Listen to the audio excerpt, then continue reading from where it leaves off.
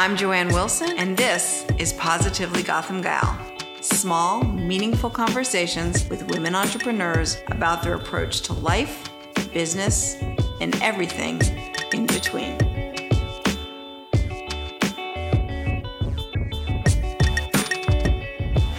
Amanda Kludt is the editor-in-chief of Eater, a publication covering the ins and outs of dining and food in America and around the world.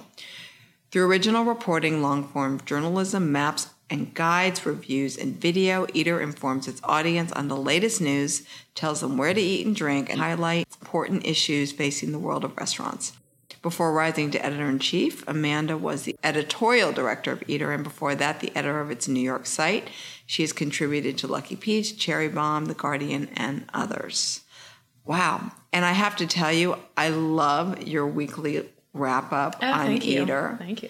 It's really great. I mean, it really, first of all, what's wonderful to me, it's snarky and sharp, and you're not holding back. Yes. Well, that's always been my thing. And Well, it's a that's good what was thing. always fun about Eater, is that you get to be a little snarky. A little snarky. Yeah. But it's great. I mean, you know, that thing you did with Pete Wells and Local, Oh, yeah. that was genius. I mean, it is just, it's so spot on that, you know, granted the food might be terrible, but it's what they're trying to do is kind of interesting. And why is he going to these kind of places and reviewing them? Right. And he caught a lot of flack for that last week, and it was very controversial in the food world, whether he should do it or shouldn't do it and why not. So it's always, it's interesting to link back to that.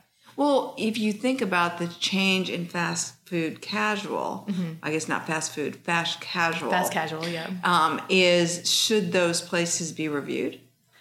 I don't think it's worth his time necessarily to Fair review enough. it, especially for his audience.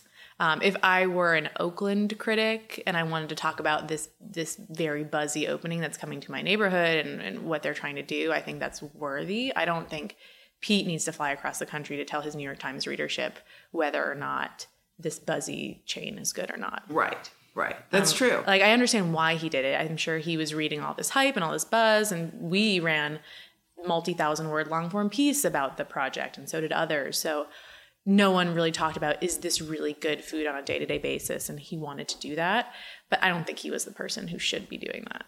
Yeah, that's true. I mean, the one restaurant that's really interesting out there is the one, and I can't remember the name, maybe you will, and I actually wrote about them, and they reached out to me, is that they have like the restaurant in Beverly Hills, which is twice as much as the restaurant in Compton. Oh, yes, where they have comparable pricing. They have different pricing models. Yeah. And I that's think that is super interesting. I think it's super interesting just because this generation really has a lot of empathy for people that don't have as much as they do. Absolutely. And they want to buy less and be more cautious. They weren't going to complain that someone in Beverly Hills is paying twice as much for a salad than someone in Compton so that everyone can be healthy. Well, and the rent is twice as much, so why not? True. The rent is totally twice as much, so why not? So, which is really interesting. So how long have you been at Eater now? It's going to be 9 years in a month. Wow. Yes. It's a little absurd, especially for people in my generation, I think, to be at a job for almost a decade, but there's no better place for me. So For what you're doing. Well, it's also been a very interesting evolution in terms of where you came my from. timing was such that I've been able to grow with the publication, which I think is rare. And now you're really in this, entrepreneurial job. I mean, Eater as a startup, when you joined, how many people were there? Half a dozen, maybe. I mean, we had some people out in California and Miami, so maybe a dozen people. Right. So you were really guiding the ship at Eater, in many ways when you began. Yeah, I mean, and that was probably all of the curbed empire was a dozen people. So at Eater, we had a New York person, San Francisco, LA, Miami, and that was pretty much it. And then Ben and Locke. Yeah, and then Ben and Locke, and that was it. Yeah. Yeah, so, you really had to be, very entrepreneurial to sort of grow that business and think about all the different things that you did from a media perspective and, grabbing more customers and what was the content going to be about. And now it's grown into something so much more mature. Yeah. And so did you always know that you were going to be in a writer in the media world? Is that something that always interested you? I wanted to go into journalism, so I went to journalism school at NYU undergrad, but I didn't know exactly what I would end up doing at that point. I think even when I was graduating, I just wanted a job in media. You know, at that when you're 22 and you have kids, like you just want to get a job and you don't really care where, and it's wherever it leads you. But food was in the back burner as an interest. Food, travel, the lifestyle space was something that interested me, as well as doing hard news and being a beat reporter. So I think I was able to find a place where I could combine the two when I first started at Eater, because the job was basically beat reporting, but about restaurants. So it wasn't reviews. It was this restaurant's opening, this restaurant's closing. Right. You have to call up sources. You're looking through city public files. So there was that. There were both of those elements, which was really nice for me. Food, I mean, it's a cliche now, but it's a lens for everything. You can talk about family. You can talk about politics. You can talk about anything through the lens of food. So it's kind of universal in that way. And what have you seen, in the past decade has been a really interesting decade in regards to the changes of food and also what you're reporting on. So, you're right. At the beginning, it was always about, this restaurant's opening or this restaurant's closing. Yeah. Then what have you seen that has changed that you ended up writing about that you wanted to do more pieces on? Yeah, I think there's a broader cultural conversation that we get to have now that we probably wouldn't have been able to have when I started before. It was very much talking to people who wanted to spend a lot of money eating out. So you want to know what is the hot restaurant that's opening on your block. And that's still a lot of what we do. It's still the service we provide. Like, this is what's opening by your office or by your apartment. But now we get to talk about much bigger things. Like, what does it mean that, for example, the CEO of Carl's Jr. is going to be our labor secretary? And why could that be bad for millions of restaurant workers across the country? Like, we get to have that conversation. Even the cultural phenomenon of chefs being lauded as these celebrities. Which is what does hilarious. That mean? What does it mean that everyone knows who David Chang is and that everyone knows who Rene Redzepi is and that they get to have massive influence over people? And Anthony Bourdain, too, his rise to fame is, I think, fascinating that whenever we write about him, we get so much traffic. Whenever we get him to talk about something political, everyone wants to read it. And it's so funny to me. Like, why? I love him. I follow him. I watch his shows. But the fact that he's become this cultural commentator because of his interest in food and travel. It's fascinating. Yeah, it's fascinating. I remember about, I want to say like 4 or 5 years ago, Drew Nearpont's restaurant that was down in Tribeca, I think it's closed. It was like, the tweezer food. Yeah. Right? Corton. Yes, exactly. And we went there with a couple couples and he was there. And like the couples were like, oh my God, it's Drew Nearpont. And it's just like, yeah, this is his restaurant. Of course he's here. Of course he's here. This is his livelihood. But this concept that he was like this larger than life human being because he had opened up restaurants. Absolutely. It's fascinating. And that was definitely not, back when I started, the celebrity was there. Like, people knew who Mario Batali was because of the Food Network. But beyond that, these chefs weren't household names, and they definitely weren't household names outside of a small subset of people. Right. And it's not like these chefs, well, if you're on Food Network and you can figure out how to leverage your brand, like Mario has done, from sauces to plates to cups, that's different. But the ones that are just doing fantastic food, they're not making that kind of bank. No. No, the restaurant industry is notoriously not one to go into if you want to make a lot of money. No. Certain people can, but most people don't. No, they don't at all, which is interesting. And so when you guys look at long form, what are the kind of articles that you're thinking about when you are now taking a very different look at the food industry? We look at all kinds of things. And for me, it's important also to not get too serious, because I think that can be the tendency especially when you're doing long pieces. Like, let's do this very serious, sad story about this thing that's happening. And Eater has always been a place for fun too, and a place to be a little absurd. So let's also take a deep look at Doritos and why people are obsessed with the new things that they're doing, or like all these pop cultural things that are kind of fun, while also doing the really serious pieces. I know we did a piece a couple months ago about Buffalo Chicken Wing Festival in Buffalo. And so that was really fun. They also talked about what it means to be this Rust Belt city and their identity right now. But most of it was about, the bobbing for wings in a big kiddie pool full of dressing. That's hilarious. So we want to be able to do that, but also do really serious stuff that I don't think a lot of people in the food world are doing outside of like the New Yorker when they decide to tackle food, or New York Times Magazine when they tackle food. True. Well, what's fun to see is that Eater has now jumped the water and is, consistently covering other cities. Yeah. Which is great because it also gives you a sort of interesting outlook into the trends that are happening across the globe. So what are the things that you're seeing that are different, from maybe over in Europe to here, or where you're seeing the whole industry flying?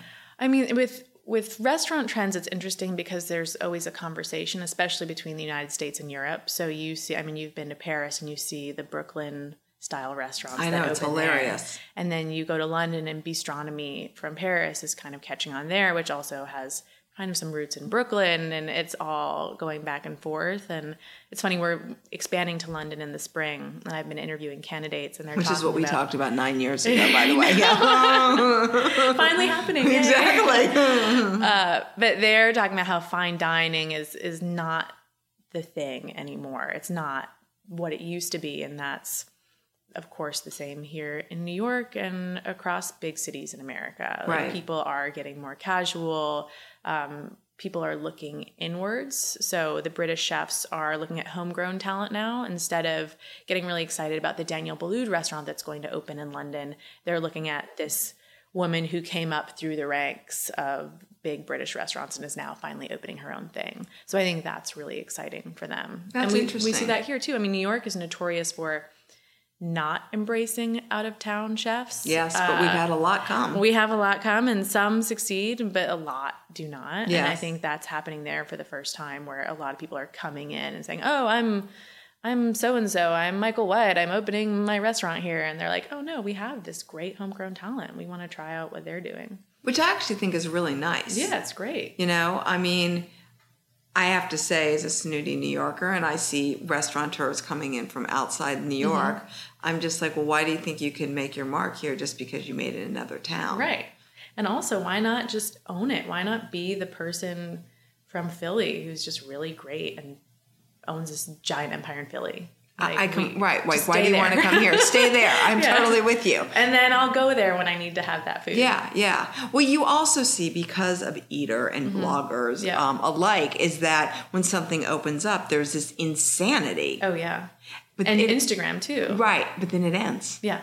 You really have to continue to You see that with keep lines that bar here. Like, over this past year, there's so many restaurants that open with crazy lines, and then a month later, there's no line. There's no line. Yeah. No, it is kind of fascinating. So as you've moved through this arena over the last decade, what are some of the big mistakes you made that made you really take pause and say, okay, learn from that, going in this direction? Sure. I think sometimes we were too quick to launch in certain spaces. Like we've grown over the years from a few sites to 24 sites. And there was a moment in 2013 where we brought it back a little bit. So we had opened in Vancouver, Louisville, and Toronto, and we closed those sites.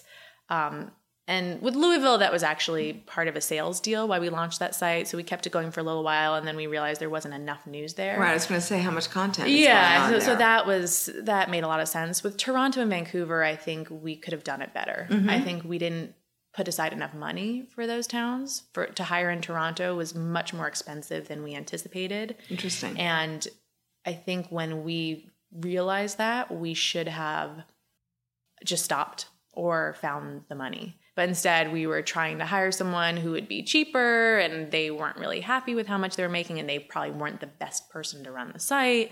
And we got a lot of blowback in that town for hiring the wrong talent.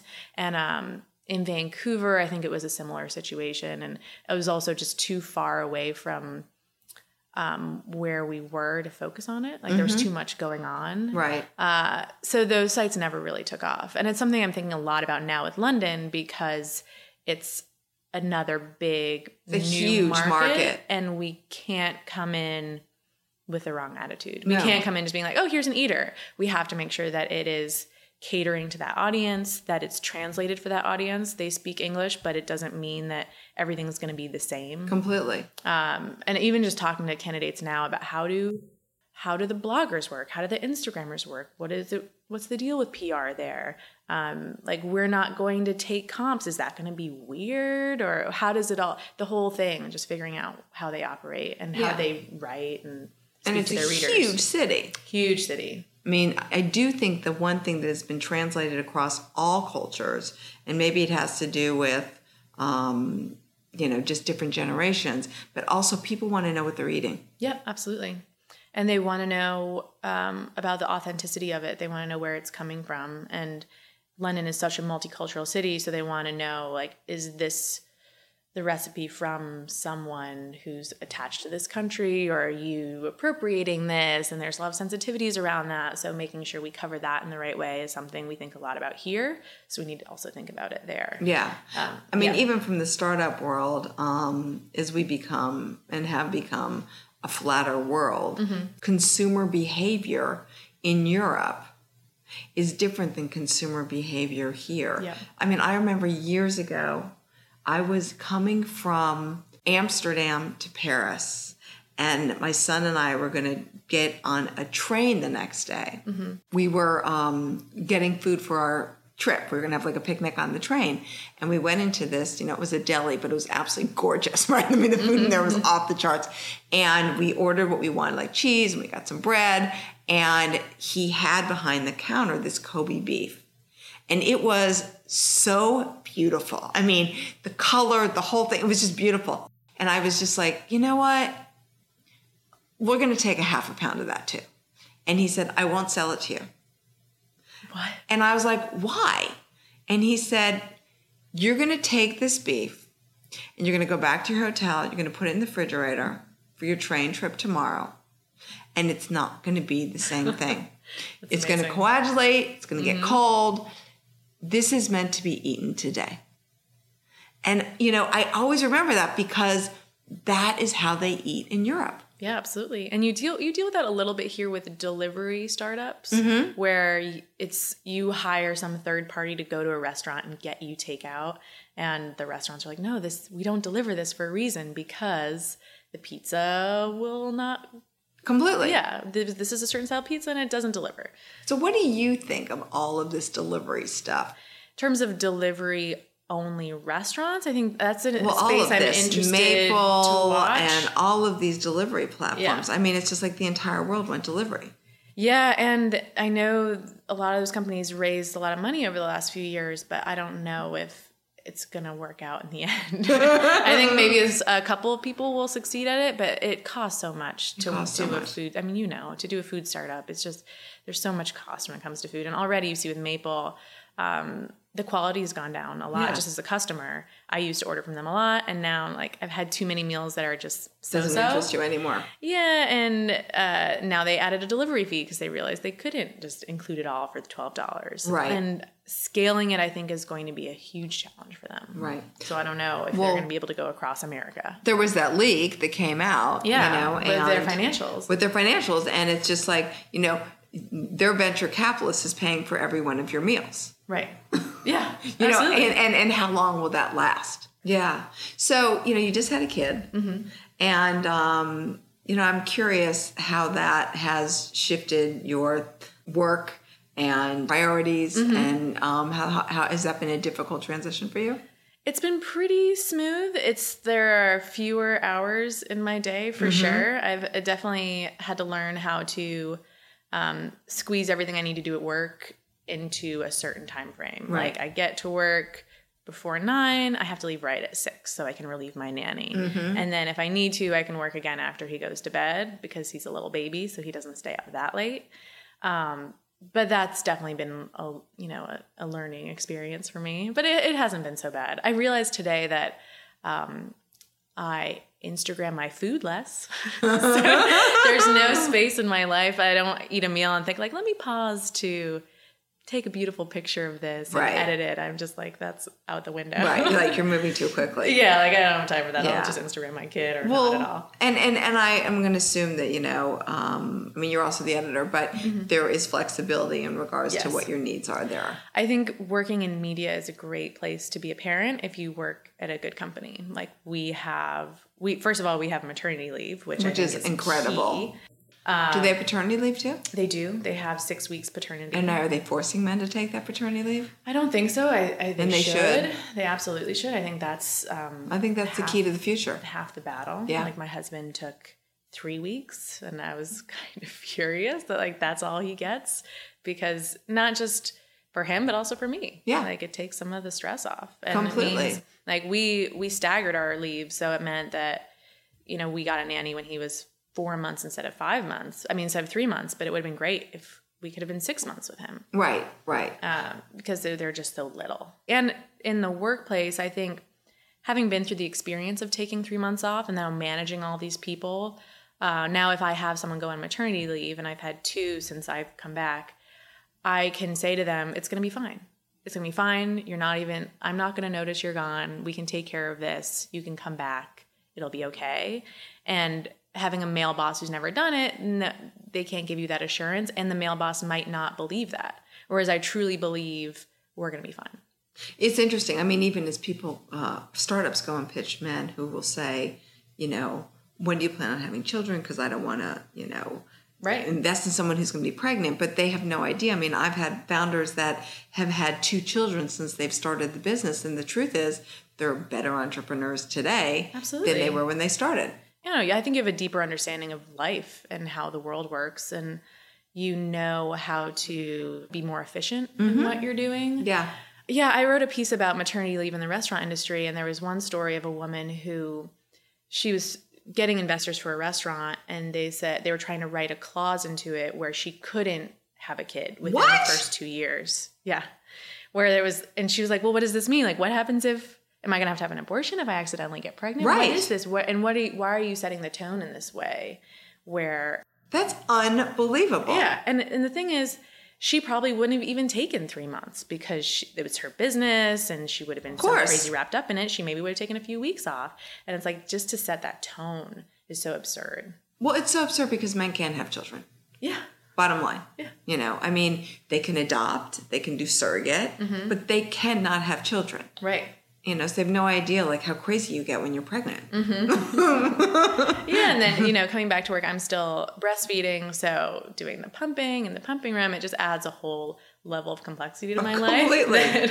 That I was talking to my husband, I'm like, you will just never have to deal with that. Your life is just easier than mine.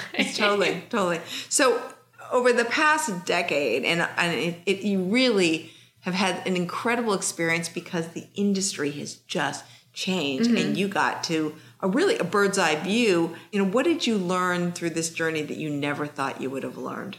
I think just that there's such an insatiable appetite for all of this, and that you can find new ways to grow. Like for us, we've pretty much nailed down how to report on restaurants in a city. Like I think we've got that down. We know how to write about restaurants in Nashville that are opening and closing and chefs moving. And then we tackled long form, and now I think we have a really good program going. Like we have the editors in place, and we know how to get pitches, and we know how to do a good job of that.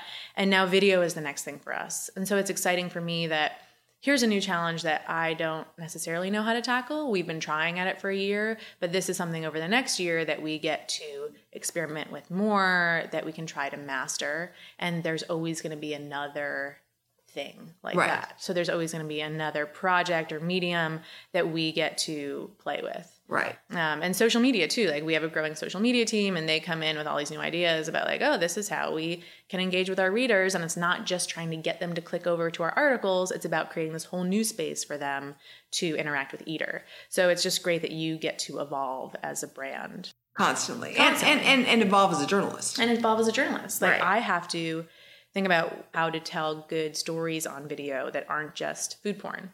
Like we've figured out food porn. We're great at it. You're great at food porn. How do we do bigger and better stories and get people to actually watch them? Right. I mean, you even see these ones on Instagram now where it's literally this less than 20-second putting something together as a meal. Yeah, absolutely. You know, and it's just like, wow, that is really interesting. Yeah, and when BuzzFeed created that tasty format of a top-down super fast recipe, no one had done that before, and it's this whole new thing that they invented, and now it's become the norm for recipe sites around the world. Right. And so that's a really cool space to be in, where you could come up with something new, a new way to tell a story. Yeah.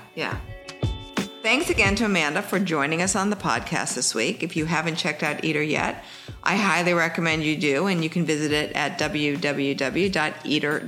and they have a variety of cities. I will tell you, I check into it on a daily basis. And thank you to all our listeners for tuning in this week. If you'd like to stay up to date with Positively Gotham Gal, please subscribe to our podcast on SoundCloud or on iTunes, and we will see you next week. Thank you. Thank you, Joanne.